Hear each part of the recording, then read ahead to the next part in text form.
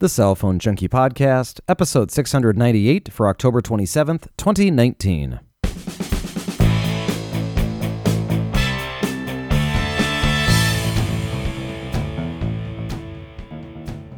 All four U.S. carriers joined forces to accelerate RCS. Sprint and Verizon announced 5G expansions, and LG brings the dual-screen V8 to the U.S. My name is Mickey Papillon. And I'm Joey Koppas. Your weekly podcast for the latest news, devices, and software in the mobile phone industry. More information can be found at thecellphonejunkie.com.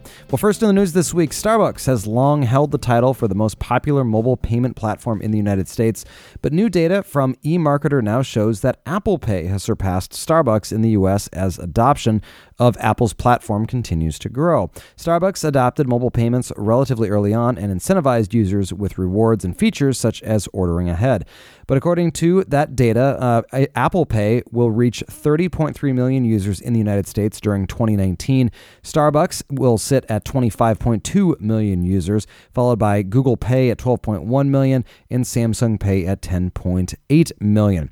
Now, Apple Pay has benefited from wider adoption of new point-of-sale systems with NFC built in, of course, while the Starbucks application-based system uses barcodes rather than NFC, and thus isn't as affected by the slow rollout of the new POS systems here in the United States. So obviously they were in place long ago. And it's interesting, these are really the only two applications that I use on my watch, specifically for payments, of course, are Apple Pay and Starbucks. And I use the Starbucks application on the watch. The only reason I have it on the watch is so that I can easily pull up the barcode and use that to pay. It works out really nicely. Obviously, you don't even need to have a connection for it to work, especially if you have an auto reload on your account. So unfortunately, I'm a big coffee drinker. Maybe that's not unfortunate, but I do spend a lot more money than I would prefer to at Starbucks, and so it's very nice to have it. Yes, I could use Apple Pay, but of course you get the rewards by using the Starbucks app. So those are the two applications that I use on the watch. Right, and I don't go to Starbucks ever, so I don't have that. And for me, of course, I use the watch whenever I can to pay at terminals, which of course are slowly becoming more common, but it's still not quick enough. Are you the kind of person, because I do this, are you the one that you pull out your credit card and then you realize that it'll take it and you'll use the watch still, or will you still use the credit card? Because I get these weird looks and I just say it's a more secure method than me putting in a credit card, and then they kind of, say, okay, whatever, and then I just move on. But I do that where I'll have like my credit card out in my hand and then use my watch to pay. No, I haven't really done that, but I would still use the watch because it's much faster than using the dumb chip card readers. Yeah, and that's the other thing is hopefully that speeds up and we get more, credit card terminals that even if they don't accept Apple Pay or one of the other mobile payment systems, that we'll be able to do the tap to pay because obviously that's a faster way to go as well than putting it in and dealing with a chip. Well, of course, because even some credit cards even have NFC built into them. TCF here issues credit cards or debit cards with NFC built into them. So you just hold the card up and it beeps just like your Apple Watch does to a NFC terminal.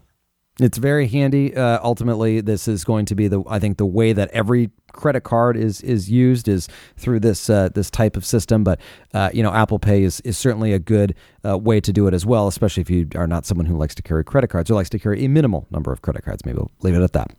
Verizon, AT&T, T-Mobile, and Sprint have all formed a new joint venture to accelerate the adoption of rich communication services, or RCS, and ensure it works seamlessly across U.S. and global networks. The venture is called the Cross Carrier Messaging Initiative, or CCMI, and is working to develop and deploy the standards-based interoperable messaging service starting with Android, expected in 2020. RCS is an existing open industry standard for advanced messaging designed to replace SMS and MMS. It supports high-quality media, read receipts, typing indicator, and more. Google has been pushing RCS heavily over the past 2 years, but U.S. adoption has been slow due to delayed carrier deployments. And of course, Apple is not really going to jump on because they've got iMessage, which already has all those features. So there's no reason for them. So we've got kind of the split between basically Android and iMessage, which of course the carriers aren't going to really want to implement this, big new technology change if half the users aren't going to benefit from it.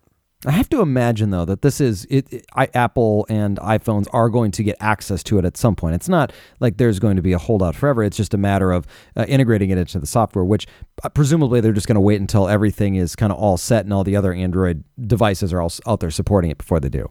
maybe not. Maybe it'll be a carrier thing where the carrier will just, translate the text message coming from the iPhone into RCS to then communicate with Android devices. So I'm not sure what Apple will do, if they'll use RCS directly, of course, to then have the benefited features between Android devices, which of course would be amazing and great, but we just have to wait and see what they decide to do. That would be ideal to have everything all together. Still going to be green bubble, blue bubble, though, because it's not iMessage, it's not secure, it's not fully encrypted. But there are many of these things that are going to be coming. Obviously, it'll be nice to see all of this stuff where it seems a little bit more seamless than what we have today. Well, Verizon has launched its millimeter wave 5G service in 2 new cities this week, Dallas, Texas, and Omaha, Nebraska. This brings Verizon's number of 5G cities to 15. Now, because Verizon's 5G network uses the millimeter wave frequency bands, coverage is limited to specific blocks and landmarks. In Dallas, service will be concentrated in parts of Knox, Henderson, downtown, uptown, Deep Ellum, and around select landmarks and parks. In Omaha, service will be concentrated around landmarks such as Old Market, Omaha Children's Museum, the Orpheum Theater, the Durham Museum, Heartland of America Park, Central High School, and Creighton University. On the T-Mobile side, Colorado's Attorney General has dropped out of the multi-state lawsuit attempting to block the merger of Sprint and T-Mobile. In exchange, Colorado received a promise from Dish to locate its headquarters for its new wireless division in Colorado. Dish will create a new wireless division using assets being divested from Sprint and T-Mobile as part of their deal with the U.S. Department of Justice to approve the merger. 16 states remain attached to the lawsuit challenging the merger. Boy, does that not tell you how political this is, where the company that's being spun off and created as a result of this merger is getting benefits to move to the state of Colorado. And as a result, Colorado is saying, yeah, we're going to drop out of this lawsuit. We're fine with it now going through.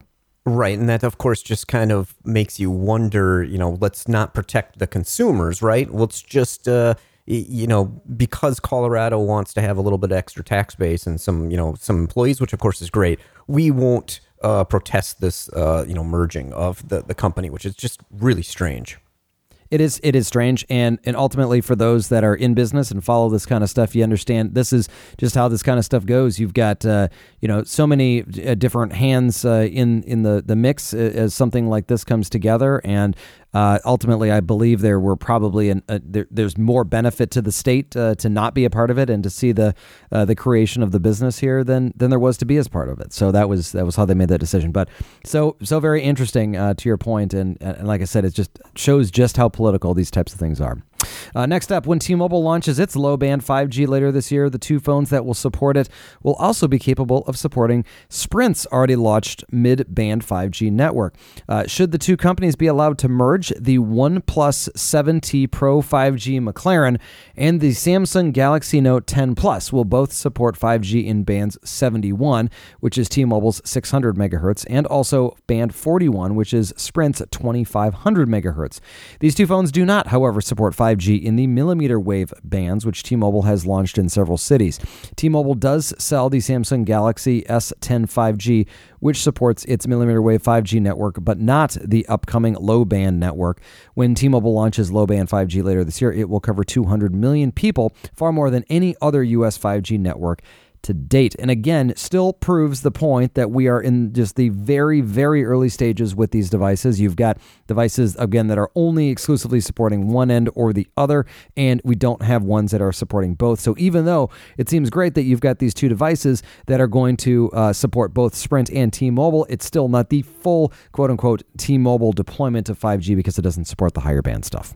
Which of course, is terribly annoying, but, basically the advice is just hold off on buying a 5G device on the network of your choosing until they get this stuff sorted out. And of course, in the future, because there's so many different deployments and different bands and different frequencies they're using, I don't know if we'll ever have, this one device for, a handful of networks thing. We may just be back to the old days where there's literally, a variant for every single carrier for their bands just because of the complexity of the different systems that they're using.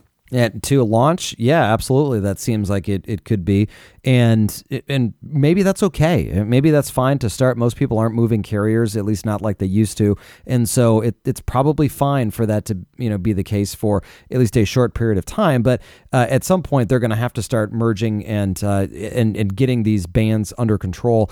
The other part of it is, we're talking about something like a dozen and a half or even 24 LTE bands that still need to be supported in these devices. So, and that's not going anywhere anytime soon. We're going to see support for that for at least the next decade. So we've got to deal with all of that in there as well. So just all sorts of different things to contemplate if you're buying into 5G, and namely if you're even on one of these networks that are potentially going to be merging there as well.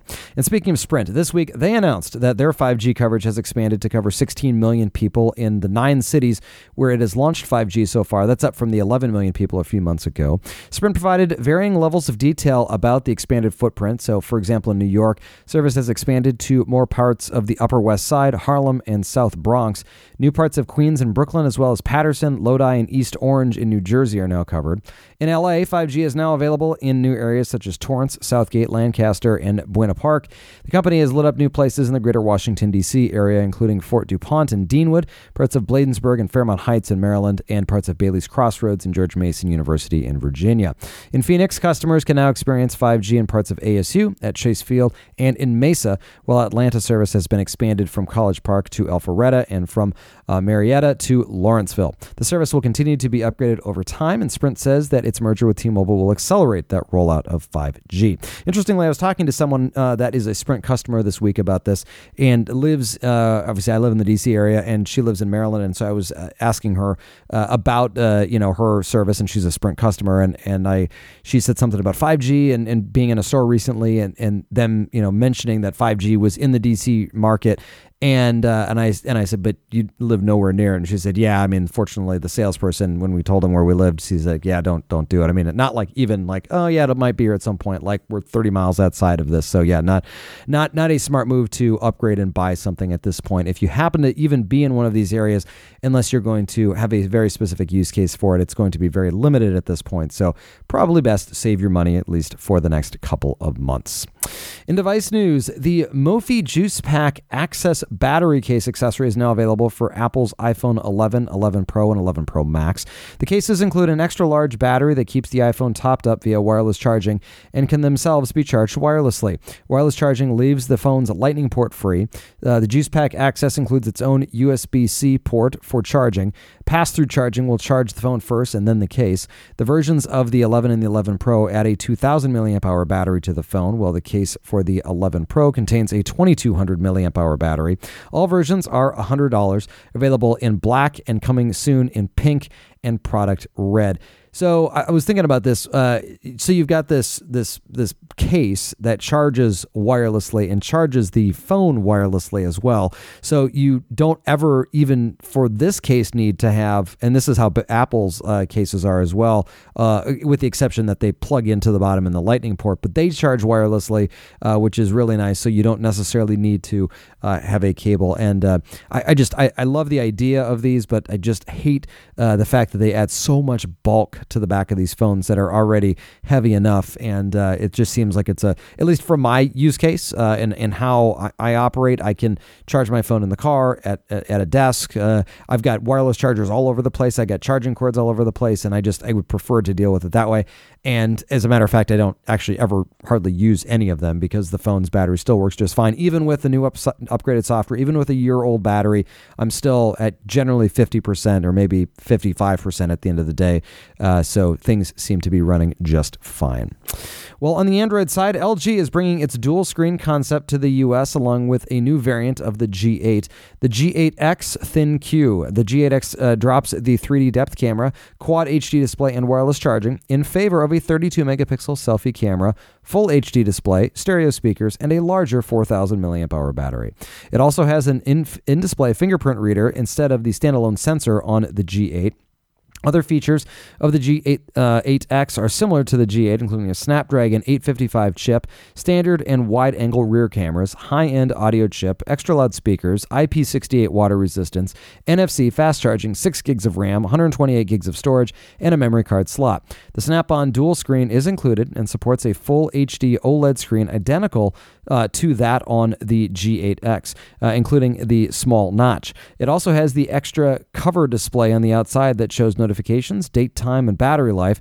That hinge folds to a full 360 degrees and locks in place at 120 degrees, 140, 180 degrees or flat, and a 270 degree or a tent angle. Both AT&T and Sprint will offer the G8X Thin-Q dual screen, and that's dual screen phone plus together will sell for $700 unlocked. Pre-orders started this past Friday with full availability this coming Friday, November 1st. And OnePlus announced the OnePlus 7T Pro 2 weeks ago, saying that the phone would not be coming to the U.S. And while partially true, the 5G version of the phone will come to T-Mobile later this year, and it will be a special McLaren limited edition phone. We talked about this a couple stories back. The OnePlus 7T Pro 5G McLaren is the second 5G phone to be announced by T-Mobile, and after the Samsung Galaxy Note 10 Plus 5G, the OnePlus will support the sub-6 gigahertz 5G, specifically that band 71 in that 600 megahertz range. T-Mobile's low-band 600 megahertz spectrum reaches further than other frequency bands, and the 7T Pro is based on the 7 Pro with updated specs to match its best and newer 7T. It has the Snapdragon 855 Plus chip, 12 gigs of RAM, 3 cameras, including a 48 megapixel main camera with 3 times optical zoom, over a 4,000 milliamp hour battery, Warp Charge 30T fast charging, a 6.67 inch OLED display with HDR 990 hertz refresh and quad HD resolution. It's curved at the sides and covers the whole face with no notch. Thanks to a pop-up selfie camera, the McLaren design sports a carbon fiber back and a wood grain look. Accents in McLaren's hallmark papaya orange racing tint. It comes with a case accented in carbon fiber. T-Mobile has not yet announced pricing nor a specific release date, though the expectation is that it'll be $30,000 and do 0 to 60 in 3.4 seconds. That's right. High-end video camera company Red this week announced that it is ending hydrogen. That was its venture into making phones. The Hydrogen One phone was originally announced as part of the system of modular accessories that would offer high-end camera options and integrate with other Red products. Their high-end cameras have been successful with the similar modular system, but the modulars for the Hydrogen One never materialized, leaving only its unique 3D screen as the selling point for the $1,300 phone.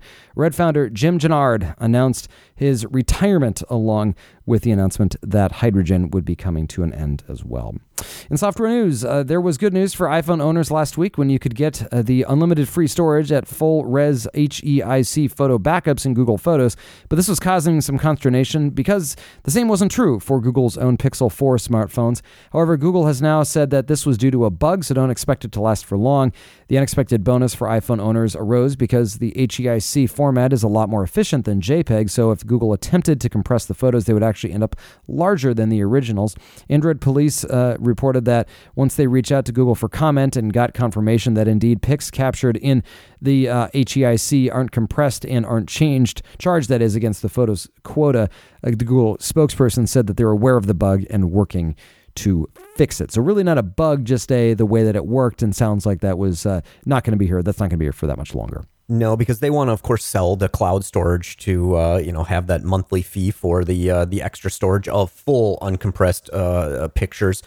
Well, I shouldn't say recompressed or compressed extra compared to what they come out of your phone. And of course, I fully recommend not going for the free storage limit and buying the extra storage to get the full high quality pictures coming from your phone as backed up to the cloud. Well, that is if that is what you're using as your exclusive backup. I use it, but I use it as like a secondary backup, kind of like a worst case scenario. Everything else has failed, and this is all I have left. Fine. And so. Yeah.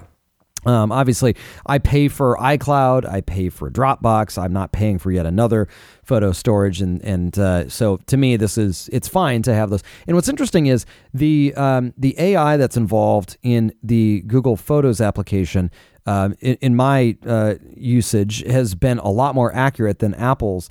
And I'm able to do a lot more detailed searches when I'm looking for a picture and able to pull up something in a more efficient manner. Apple's, if you go and you search for a photo, there's a lot of things that you can do. You can search, say, for dog or car or stuff like that, and it'll pull up all of those images, which is helpful. But you can get a little bit more granular with Google search, and it feels a little bit better. What baffles me, and I don't know why this doesn't work yet, is I often try and search for something that has a specific word in it, and that doesn't work on either. And I don't understand why, of all the things, they can recognize a dog, but it can't recognize text, or at least recognize it in a way to surface it. So I'm hopeful that comes at some point, because I think about that more than anything, where I'll take a picture and I know what word is in there, and I'll be, as an example, like a car brand, and I'll be looking for a picture of a car that I took, and I'll search for whatever it is, BMW, and I won't be able to find the BMWs or I will be able to find them, but only with the logo, not with the actual letters themselves. And so it's like, why is it doing that? But anyway, moving on. Finally today, Netflix has been quietly testing a variable speed playback option in its Android application for some users. The new speed toggle offers options for 0.5, 0.75, 1.25, and 1.5 times of the normal speed. The feature is similar to one offered by most podcast and audiobook applications. Unlike a fast forward or slow motion feature, variable speed playback includes audio, which requires extra processing to correct the pitch. I'm trying to figure out a time when I'd ever want to watch something at half speed. I get it, like maybe wanting to watch something or at speed and a half. In fact, some of you, or many of you, maybe are even listening to this podcast at 1.5 times. I do that all the time with podcasts, and it helps you get through them faster. And especially when you've got there certain shows that don't speak in a cadence that is overly fast, it kind of speeds it up and it gets it to a point where it's almost listenable, because otherwise it just kind of drags. And so, but again, why 0.5 times? I don't get that.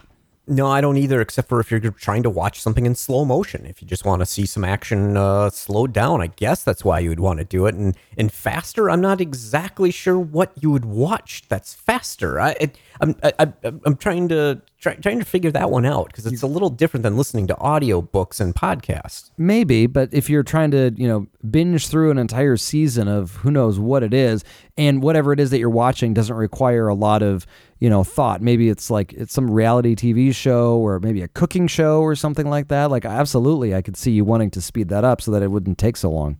I guess it's just strange. I'd have to see it to kind of believe this one. But don't you feel, if you think about like what Netflix is all about for so many people, it's about having a series and being able to watch that series at your own speed. And so there are certain times, especially when you get into the middle of shows, where you just kind of like, it's that, like, obviously the characters have been developed. The plot line is very, what's going on. It's like, what is it, season 4 of The Sopranos, or season 6 when he's in the hospital? Like, the whole time was the worst. Like, that was awful. Drags on forever. Like, yeah. I would have loved to have had time and a half to watch that season. Like, come on, Tony, let's go. That's when you just stop watching. Yeah, exactly. Well, that's, I think, the point but if you're committed and you're like so far into a season, maybe you decide, I got to speed this thing up. I got to get through it. I don't even care what's really happening, but I got to pretend like I watched it in case there's any nuggets of information that come out there. But anyway, so who knows if this will actually come to other things like Apple TV and Roku's and iOS devices as well. But certainly it seems like a kind of an interesting thing nonetheless. Well, no questions or comments for us this week, but if you have anything for us, we'd love to hear from you. Give us a call, 650-999-0524, or send email to questions@thecellphonejunkie.com, and we'll get whatever you have to say on a future show. Joey, thank you very much, as always, for your time. We'll talk to you later. Thanks for listening. For more information about the stories you've just heard, visit us at thecellphonejunkie.com.